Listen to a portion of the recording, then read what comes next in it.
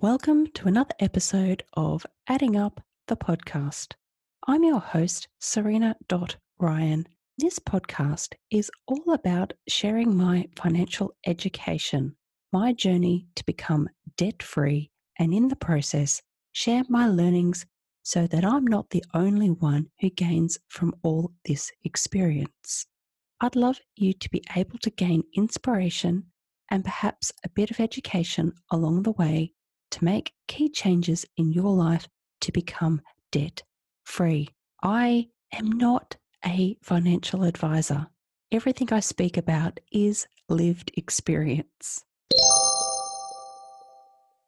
In this episode, I am going to cover my challenges at 30, my financial failures that I wish someone had the opportunity to speak to me about them when I was 30. It wasn't an easy time for me financially. I'm thankful to be around the other side of it. And now this particular episode is raw, real, and intentional to help anyone who feels bad about their financial decisions. And I hope it helps at least one of you listening to know it is okay to have financial mistakes. You can recover from them. It is very much a challenging episode, and for that very reason, I hope it's helpful. When I was 30, it was a very up and down kind of year. I often talk about being on a roller coaster when it comes to my life, a lot of highs and lows. With the challenges that actually brings, the year I was 30, my 30th birthday, I decided to have a birthday celebration with my best friend. I was back in Sydney again in episode 20.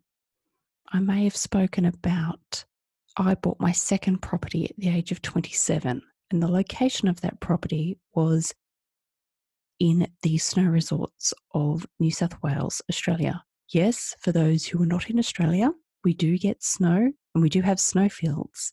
I bought my second property at the age of 27.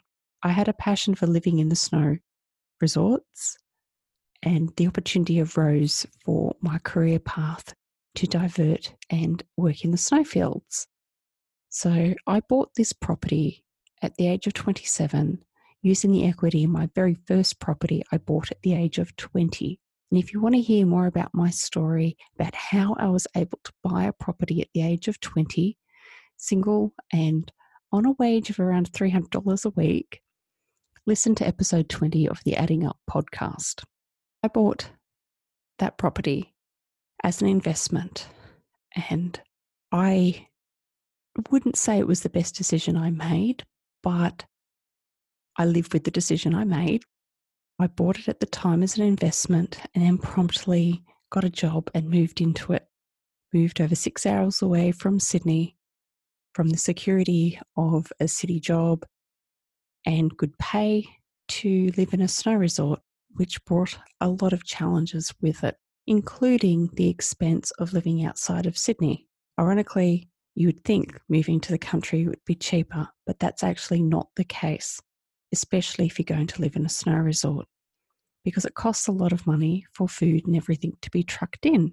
Things that hadn't actually been on my radar to check when I moved. So I had a double barrel of learning. Buying a property in a regional area does not bring with it the certainty of property prices of, say, in the city. And it also challenges you in, if you're going to go and move out to the country, I couldn't recommend highly enough, make sure you do your homework. It's not just about whether you can live there or get a job there, but work out the budget of what you will be able to afford. Don't assume that it will be the same cost of living in the city to where you were to where you're going to be. Big lesson I wish I had realised. 3 short years after buying that property, I found myself back in the city. You'd think planning a celebration for a birthday party for my 30th would be a really incredible time. But what I did was not the smartest. I fell into the trap of feeling like I had to have a big party for my 30th birthday, a really big party. I booked a rooftop of a city hotel with my best friend who happens to have a birthday 6 days after me. We had this joint birthday party on a rooftop in the city of Sydney. Stunning location, invited lots of people, but I quickly realised something. Of the people there, I really didn't know many of them closely. Really, my very best friend was my closest friend at that party. And the dawning of how much it was costing in the thousands to have a party in the city on this rooftop, I realised how miserable I was. I was struggling to meet the repayments on my properties. Yet we had planned this party, which cost thousands, to be on this rooftop.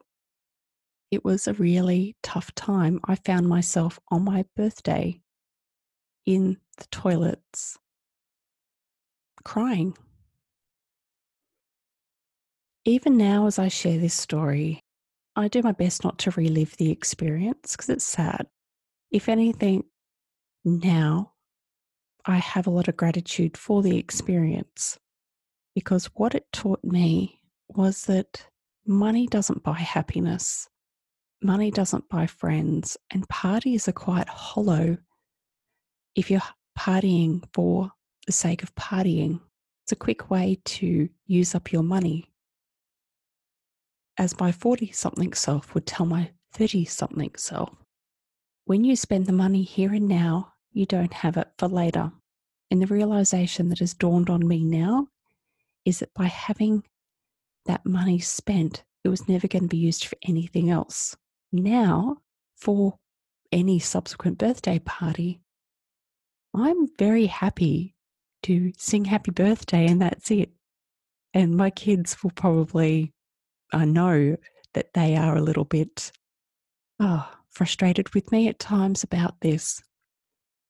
But an interesting thing, and as I think back to what I went through in my 30s, and now as a mother, and my boys are 5 and 7 now, and we're leading up to Christmas. In fact, Christmas is just over a week away. As an experiment this year, my boys were given a number of presents for their birthdays, and they opened up quite a few of them and have used them. But I noticed there were quite a few, like we're talking 5 or 6 each, that they hadn't even taken out of the box. And for no reason other than they had so many things that they never actually got to play with them. It's not that they didn't like them or didn't want them. They just hadn't opened them up because they already had such an abundance of gifts. So the ones that were unopened, I decided to put in their top cupboard and see if they asked for them. I wasn't taking them away. I was just popping them in the top cupboard to see if they would even ask. And this week, I came up with an idea. I was a bit scared, but I thought I'm going to do it anyway. I don't know what the reaction's going to be. I love to be able to give back at this time of year, even though I'm currently in debt and money is tight. I'm running on a tight budget to get rid of debt and get us financially more secure than what we are. I got the gifts out of their top cupboards and took them into our lounge room. And I asked them, could you pick one each of the gifts you were given this year for your birthday that haven't yet been opened?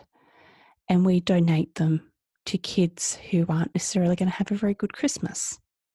Both of them looked at me surprised and said, what do you mean some kids aren't going to have a good Christmas? And I said, well, some people are having it tough and they may not get gifts this year unless people can help them out. What I found fascinating is that my 5-year-old instantly picked one of his gifts and handed it to me. And my 7-year-old, he struggled with the thought of giving anything away. We had a long chat about it. So why do you not want to give anything away? And he goes, well, it was given to me, therefore it's mine. And I said, well, do you understand what the true meaning of Christmas is? And he said, well, I understand that Jesus was born. I'm like, yes, but do you understand what it symbolizes? And he's like, no. What I found fascinating was that my 5-year-old said, it's, it's a gift of life. At 5 years old, he had figured out what the symbolism was. For me, I don't like to get too caught up in talking about religion, particularly on this podcast, but I bring it up in context of the value of giving. And the lesson I kind of accidentally was teaching my kids this week and reminding myself of it at the same time is that how powerful it is to give to others rather than to receive. And it can be so easy to be caught up, particularly being on a debt journey, of wanting to conserve our money, save what we have, hold on to what we have, and miss the point of the true value in giving to others rather than always holding on to what we have or receiving from others. My son, well, my 7-year-old son, reluctantly agreed and selected a gift. We took the gifts to the drop-off point and they both willingly gave them away. And I said to both of them, I was proud of them. And the 7-year-old, he says to me, I'm not proud of me. That broke my heart a little. And I said to him, you may not see the value of it now, but I do appreciate that you have given something away on this opportunity. This reflection for me, where I was at 30 and feeling like I had to receive a great birthday party in order to have a great birthday and to be surrounded by all these people and to spend money to make that occasion happen, which was essentially about myself, I realized how it was hollow for me. And now, as my 40-something self, I take so much joy in wanting to give to others. I'm more determined than ever to become debt-free and have the ability to give to others more so rather than less. That even as I record this podcast, I feel this epiphany every birthday to increase my giving rather than receiving. There's nothing better than a gift of one that you give rather than receive. The joy I've been getting this Christmas and getting gifts for my family and friends and setting the spending limit. A spending limit means you have to work harder to get a gift that would mean something rather than having a limitless opportunity to spend anything you want. I'm loving the opportunity to personalize and be creative with what I have. And focusing on the giving is true power and opportunity to do better. I feel I am turning my life around, not just because of becoming debt-free, but because I'm seeing the true value of what money can give to others. It gives me opportunity and freedom to do what I really want, and that is to make this world a better place. And in the past week, it has been incredibly challenging, and at times I've felt sad because where I live is in the outskirts of Greater Sydney. Nearby, there are lots of fires. A lot of people having some really tough times. But instead of focusing on myself too heavily, I am looking to focus more and more on my community and how I can give to others. The true power we have right here and now is not to be so focused on ourselves that we don't see others, but focus on what we can do for others through making ourselves better people. What excites me is that if you ever feel like you can't make a difference, start focusing on others. And now look back at myself at 30, and I'm grateful for the lessons I've learned and continue to learn, because the beauty of it is our future is constantly being written. It is not set in stone, and there is an opportunity to give to the greater good when we focus on others, even more so. And Christmas is an opportunity to focus on that when we're in this gift giving season. Focus on the gifts we can give to others. This afternoon, after I finish recording this lovely podcast, I'm going to our local store to buy bottles of water. Now, I'm someone who doesn't like buying so much plastic, but the thing is, this precious gift of water is for our firefighters. And I was hesitating, as this will be the second trip for me to go and do it, even talking about it, because I feel like it's not about me, it's about the fireys, our firefighters. But I'm missing the point by not sharing. And I was reminded of this fact. I'm sharing with you because if you feel like you can't do something, look to your community and who needs your help. And for me, I know at $8.60 for 24 bottles of water, I can give some relief to our firefighters who are out there who desperately need water. I'm quickly realizing this time of year is challenging on many levels. And for me, that means I need to be more diligent than ever with my finances. My boys are entering their second week of school holidays.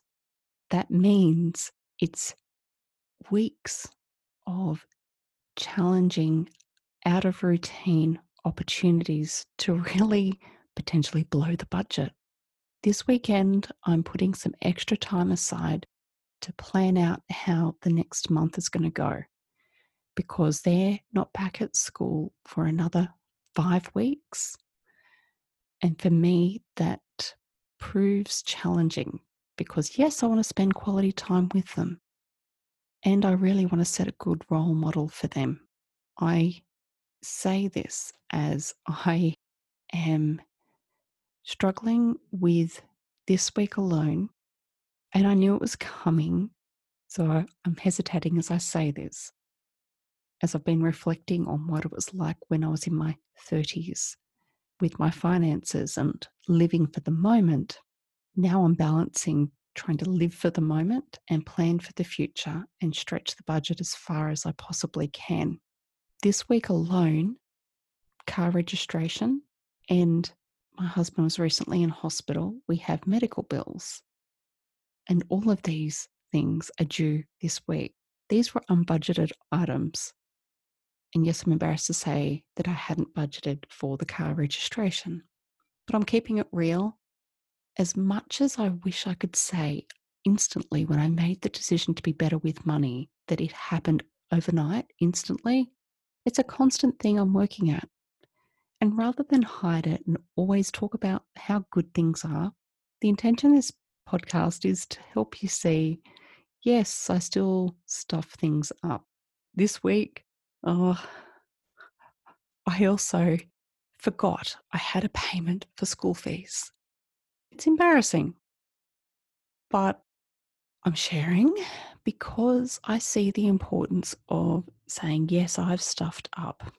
The thing for me is I've taken stock rather than just throw my hands in the air and say it's all too hard.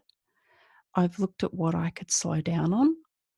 I've been very aggressive at paying down the credit card as much as I possibly can every single pay cycle. This week, I've gone, you know what? I am not paying on the credit card extra this week. I've already paid more than the minimum payment this month, and I'm not paying on it for this fortnight. That is okay. I'm also not paying extra into our savings. I've already paid in this month, but I've been paying extra payments into the savings as well as on the credit card. And for this fortnight, I'm not doing it. That means technically I'm slowing down the process of becoming debt free. But I'm saying this to you as well as to myself. I'm not going to put myself into financial distress to become debt free. In fact, all I'm doing is slowing down. Instead of going at 100 mile an hour this fortnight, I'm going at 60 mile an hour. I'm still getting there. I haven't stopped. I'm slowing down a little bit, which means I have the breathing space to pay the other bills. I share because I want you to see it is okay. It is okay to stuff up, but then reframe it and go, well, okay, curveballs happen, life happens, and there are ways to recover if we keep awareness and reevaluate along our path.